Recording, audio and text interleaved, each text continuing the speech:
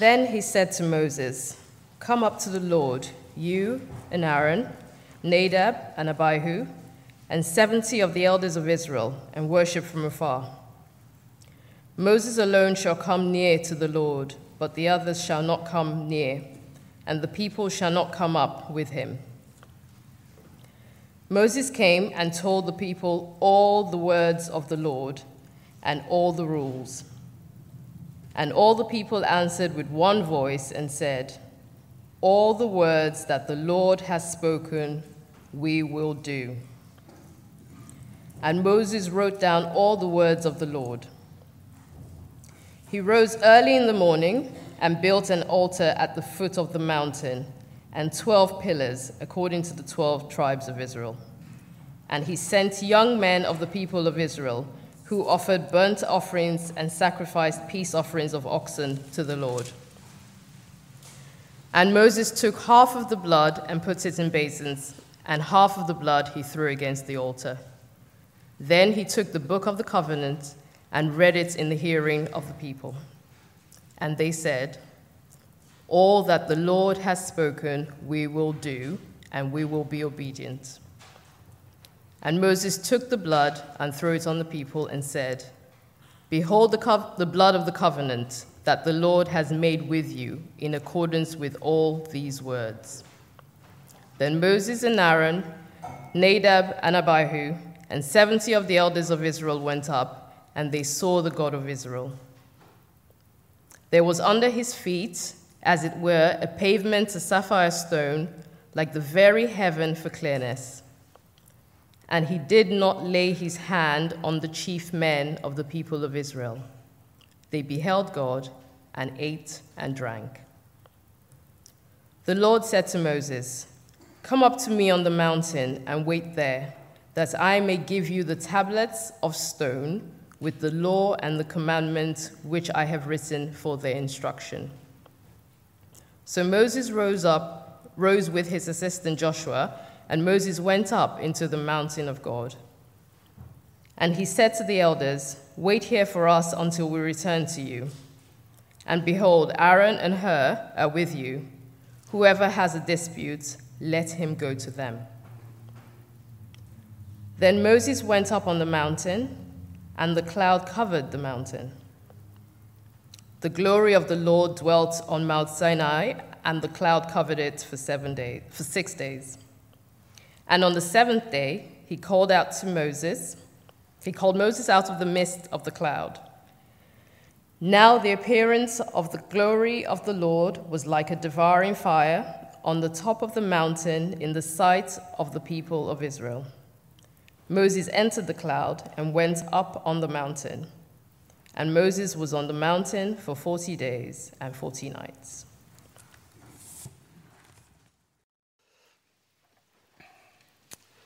Exodus 24, verse 11 says, "They beheld God and ate and drank." Father God, we long to behold you. We long to see you, to know your character, to know your glory, to know your goodness. Please reveal yourself to us. Draw us so that we might behold you in these words. In Jesus' name, amen. Now, I wonder, as you look back to last weekend, the week that's gone by, did it feel any different? This last week that went by, did you feel any different? Because after all, Saturday was a big day. It was the day of the coronation. With hundreds of years of tradition. 1,000 years of coronations. Hundreds and thousands of people. And yet, for all of that, I wonder if your week, last week, was actually impacted at all much by what. Now, look, there are a couple of people here who work in the Houses of Parliament, and they got a few days off and things like that. But I wonder for most of us whether the events of last Saturday might have felt disconnected from the events of the rest of the week. Let me ask you the same question again, but this time not thinking about last Saturday, this time think about last Sunday. Did your week feel any different? Because in a similar way just as on Saturday. On Sunday, those of us who were here, we sang songs. There was ancient liturgy. We heard the good news of a king. And yet, just as we look back on last Saturday and it was wonderful, in the same way it could be that we look back on last Sunday and thought that was great, but in the same way, it kind of left my week pretty much untouched. And here's the thing, I wonder whether there's a temptation for many of us to think of our relationship with God a little bit like we think of our relationship with King Charles. So it might be that, we're there thinking, it's good to know there's someone there, there's someone in charge, someone who's great for special occasions. It's nice to know there's some tradition. Maybe it's good for the kids. But actually, really, what impact does it make on the day-to-day? I mean, it could feel like we could be regular churchgoers, we could consider ourselves a Christian, and that could be, as Christians, how we feel, that kind of disconnect. Or it could be that we're on the outside looking in, wondering what it is and that Christians believe. And we could think that basically Christians are like those sort of royalist superfans. Those sort of, they're really into it, they like to come, they like to celebrate it, they've got the books and they've got the memorabilia. But really, it might be a bit of an anachronism. Really, it's little more than sentimentality. I think for many of us, we think that our relationship with God is a bit like our relationship with King Charles. Well, this part of the Bible that we're looking at this morning, Exodus 24, takes us to a moment that is to picture for God's people then and us, God's people now, to picture for us the heart of what it is to have a relationship with God. What it is to have that relationship with God. We've been working through the book of Exodus, and we got in chapter 19 to Mount Sinai. The encounter with God on the mountain, where God says, look, I've saved you to bring you into a relationship with me. That's Exodus 19. And then Exodus 20 to 23, we've seen the shape of that relationship with God. And now, as we come to Exodus 24, we see the moments when that relationship begins. God shows his people in that moment a relationship more glorious than anything that we might have seen last Saturday. And actually a relationship more intimate than anything we could have longed for over the course of this last week. In Exodus 24, we hear God calling the people then, calling us today, saying, look back, you are my people. Look up, I will bring you home. And as we look back and as we look up, we see here the truth of our relationship with God. Verses 1 to 11, the first, 3 quarters of that passage. We're going to spend most of our time on that. But in those verses, the first part of this moment in Exodus 24, as the people are there gathered around the mountain, it's as if these verses call to us and the Lord God crying out to us, look back and know that you are my people.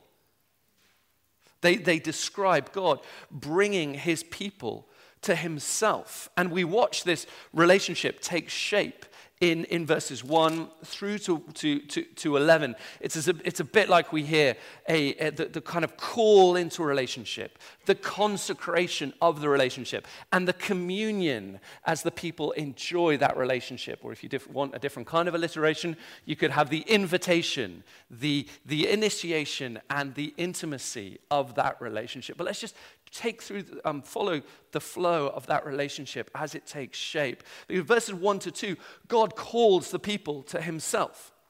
So there we have, the Lord says to Moses, he says, come up to the Lord, you and Aaron, Nadab and Abihu, and 70 of the elders of Israel, and worship me. Moses is to call this crowd onto the mountain, into the midst of the mountain, to stand before him as he stands before the Lord. Moses is there standing before the Lord, and then he's to call these men from the crowd to stand before him. And as he calls them from the people, they come representing the people. As they come to him, Moses on the mountain, They represent the people coming into that relationship with the Lord. And having called that people, the Lord then consecrates that people to himself. He sets them apart.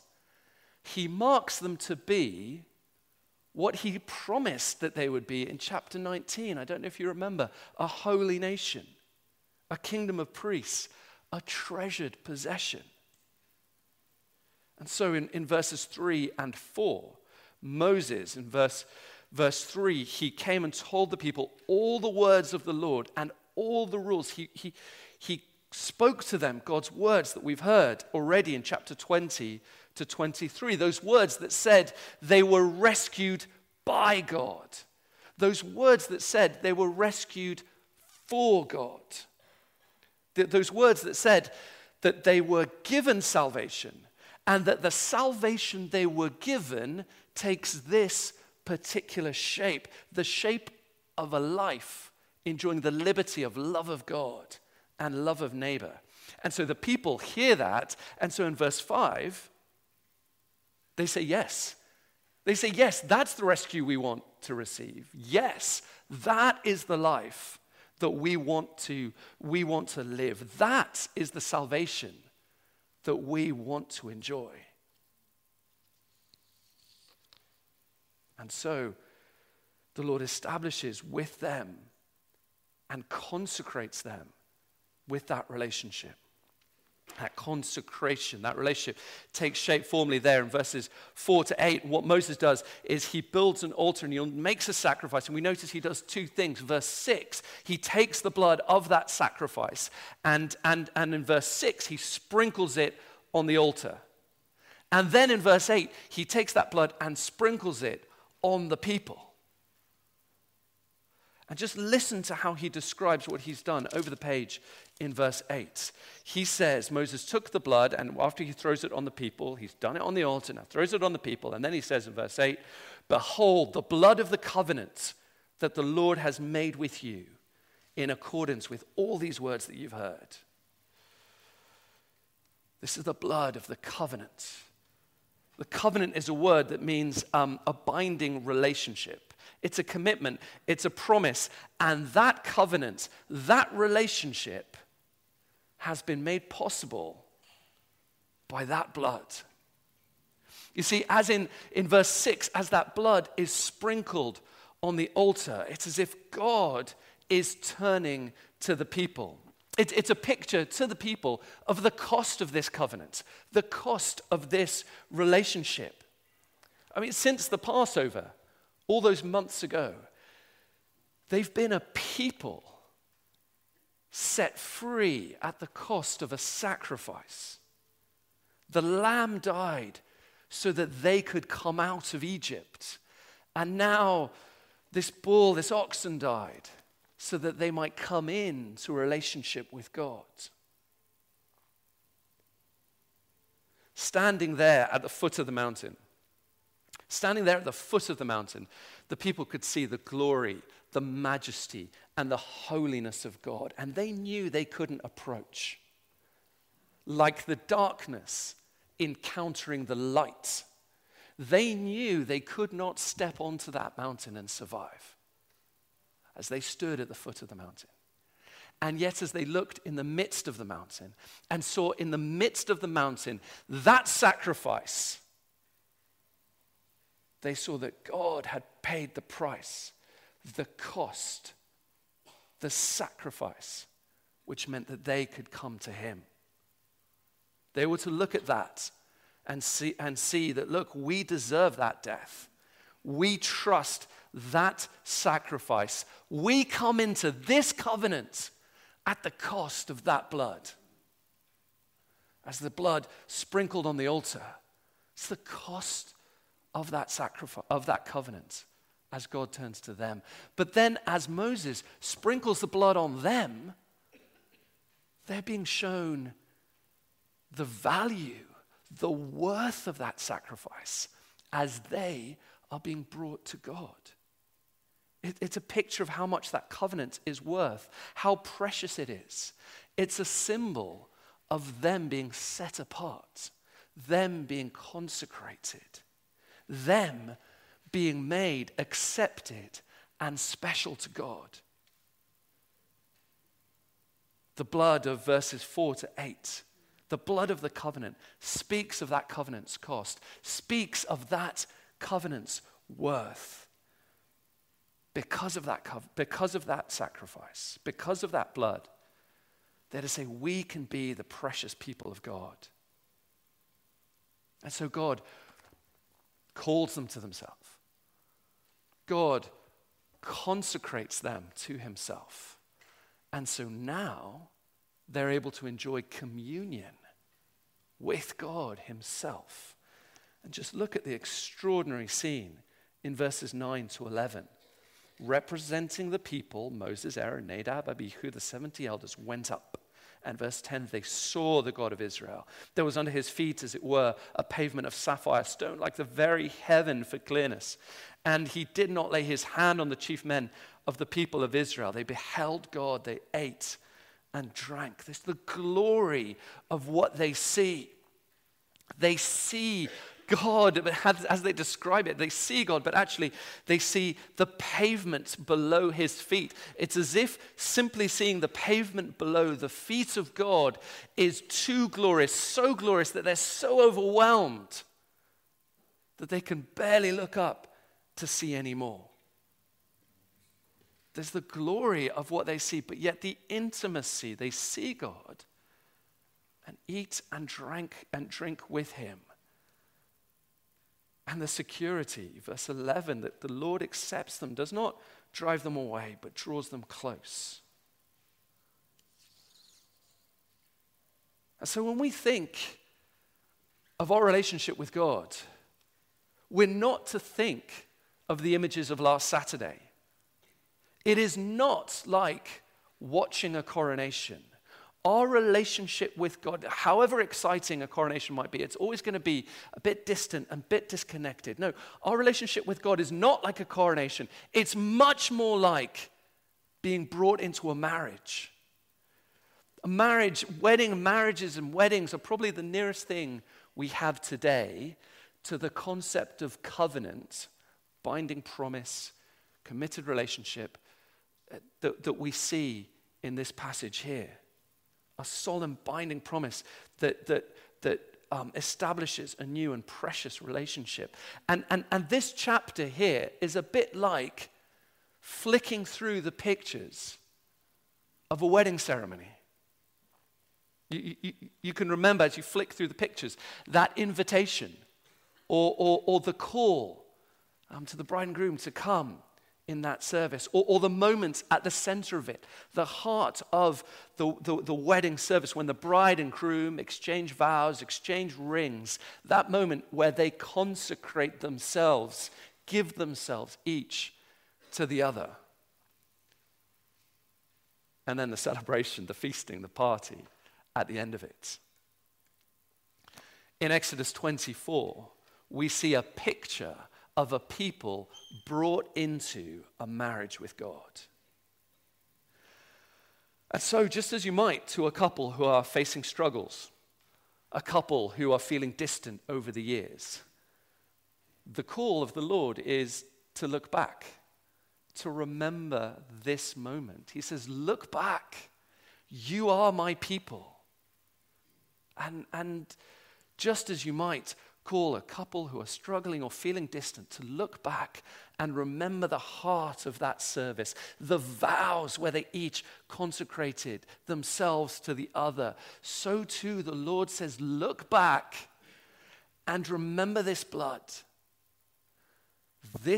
by which you were consecrated to me. Look back, you are my people. Look back, remember that blood. Remember what this covenant is worth. And remember how precious this relationship is.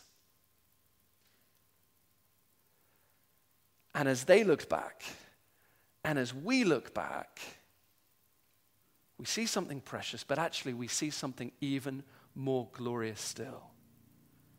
Because when Jesus came, he called us to look back at this moment, to look back at this picture and to see in this picture, to see him, to hear the call of his voice, to see in the sacrifice his blood, to taste in that feasting something of the fellowship that we're drawn into by him. Exodus 24 is a picture. It's a picture of the relationship brought to us by Jesus. Listen to what Jesus says in Luke chapter 24. It's there on the screens. Chapter 22. Jesus says these words. He took the cup after they had eaten and said, "This cup that is poured out for you is the new covenant in my blood. Do this in remembrance of me." Jesus says, my blood establishes the covenant. My blood establishes the relationship with you. That is its cost. And that is its worth. So look back, Jesus says. Look back. Remember the blood. You are my people, a people bought by my blood. And so this morning, if we're feeling distance, if we're feeling disconnected, if we're feeling discouraged, let's look back and see the blood and know that we are the blood-bought people of God. Our relationship with God came at this price. Our relationship with God has this extraordinary worth. Look back. See the blood. Know that we are the people of God. But here's the thing, these verses don't just resound with the call to look back. These verses end by drawing our eyes up. They say, look up, the Lord Jesus says, I will bring you home. Verses 12 to 14, back in Exodus 24, sharpen the focus around Moses. Having spoken to Moses in verse 1, now in verse 12, the Lord speaks again to Moses.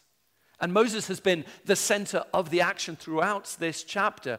God's words to the people's words to God. He is the middleman. He is the mediator. He is the representative. And it's Moses now in verse 12 who receives these tablets of stone. Those tablets of stone that will be for the people the sign of the covenant established that day. Having met with the elders in the midst of the mountain, Moses is now called to go from there to the summit of the mountain where God's presence dwells. We stood with the people in verses 1 to 8 at the foot of the mountain. We then moved with those elders representing the people to the midst of the mountain in verses 9 to 11. And now all attention focuses in on Moses as in verses 12 to 14, he moves up into the clouds as he comes away from the crowd in the midst of the mountain up to the cloud at its peak. These verses focus on Moses because the covenant centers on Moses. He is the representative of the people. He is the mediator before the Lord. Where he goes, their hopes go with him. And so let's follow him up to the top of the mountain in 15 to 18. 12 to 14 focused on Moses. 15 to 18, now take that focus and follow him as he ascends the mountain. We watch that ascent. And in fact, that ascent has been a theme throughout this chapter. In chapter 19, there were 7 times there were words associated with Moses moving down from God to the people. And now, throughout chapter 24, 7 times there are words and phrases associated with Moses going up from the people to God. He ascends. He ascends and enters the glory cloud of the presence of God. Moses is the people's representative. Verse 18, he entered the cloud and went up to the mountain. Through him, the covenant has been established. And now, as he enters the presence of God, through him, that covenant is kept secure. He's the mediator. He's the representative. So when the people see him enfolded by the clouds, they know that they have been embraced by God. As Moses enters into God's presence at the top of the mountain, they know that they too, one day, will be brought home as well. The action centers on him because the covenant depends on him, and he has been brought into the presence of God. You see, it's one thing to open a photo album and flick through the pictures of a happy wedding day. It's one thing to do that looking back. It's another thing to flick through pictures of a happy wedding day in the midst of a happy marriage. To be looking back and then to look up and see the smile of the one you love.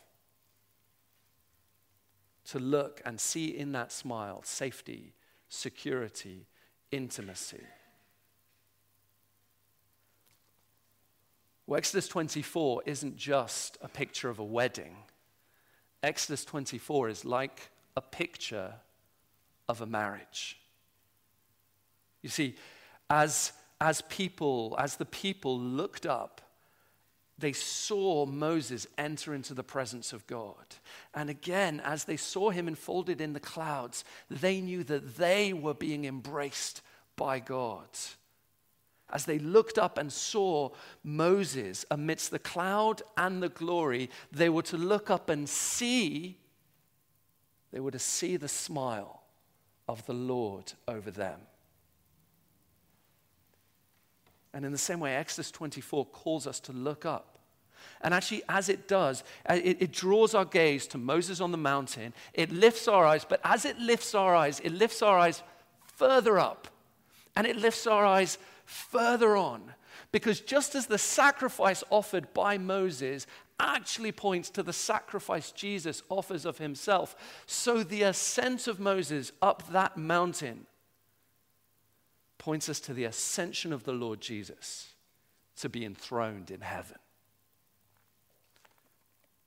A few chapters on from those verses we read in Luke chapter 22, we hear the final words of Luke's gospel in Luke 24, verse 50. Just listen to that. Jesus led his disciples out as far as Bethany, and lifting up his hands, he blessed them. And while he blessed them, he parted from them and was carried up into heaven. And they worshipped him and returned to Jerusalem with great joy and were continually in the temple blessing God.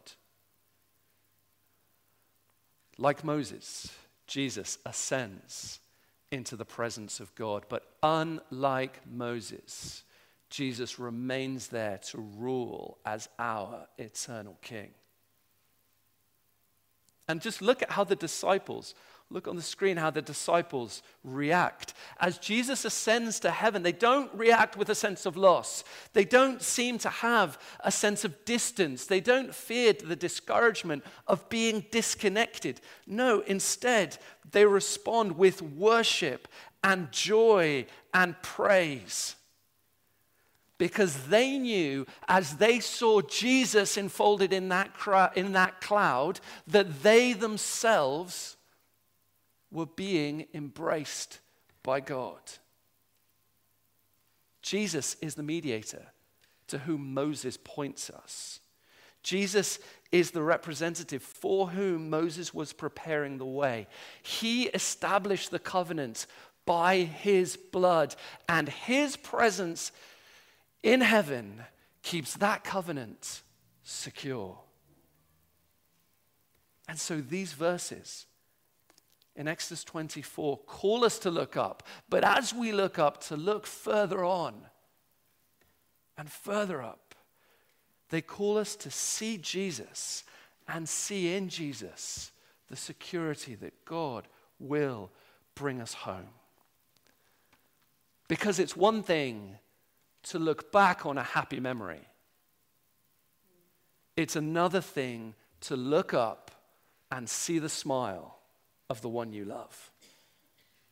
And so these verses invite us to lift our eyes to heaven, and as we lift our eyes to see Jesus, and seeing Jesus to know that while he is there, we live under God's smile. Our mediator, our representative is ascended in heaven. And so he shares with us his relationship with God, all of that security, all of that intimacy, all of that intensity, all of that love.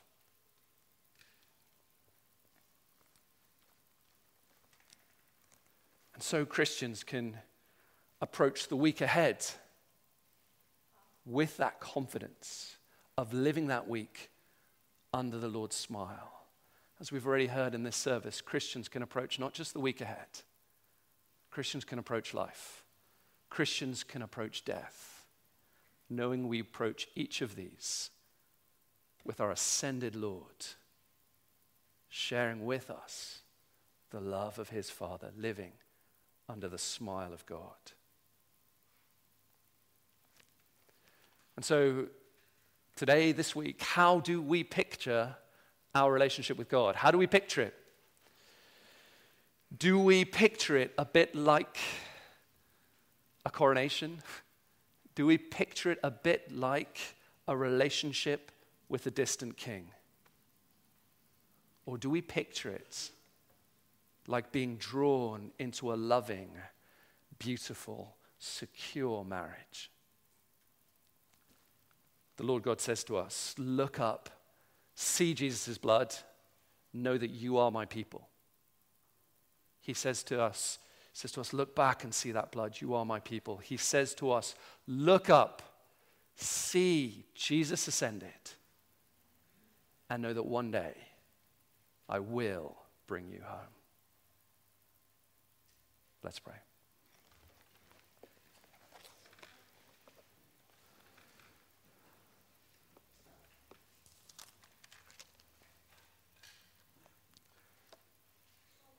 They beheld God and ate and drank. Father God, thank you that in Jesus we can see you, we can know you, and we can have this relationship with you. Please, would we be secure in that? Would we enjoy that? Would we rejoice in that as we look back and as we look up to Jesus in the week ahead? In his name we pray. Amen.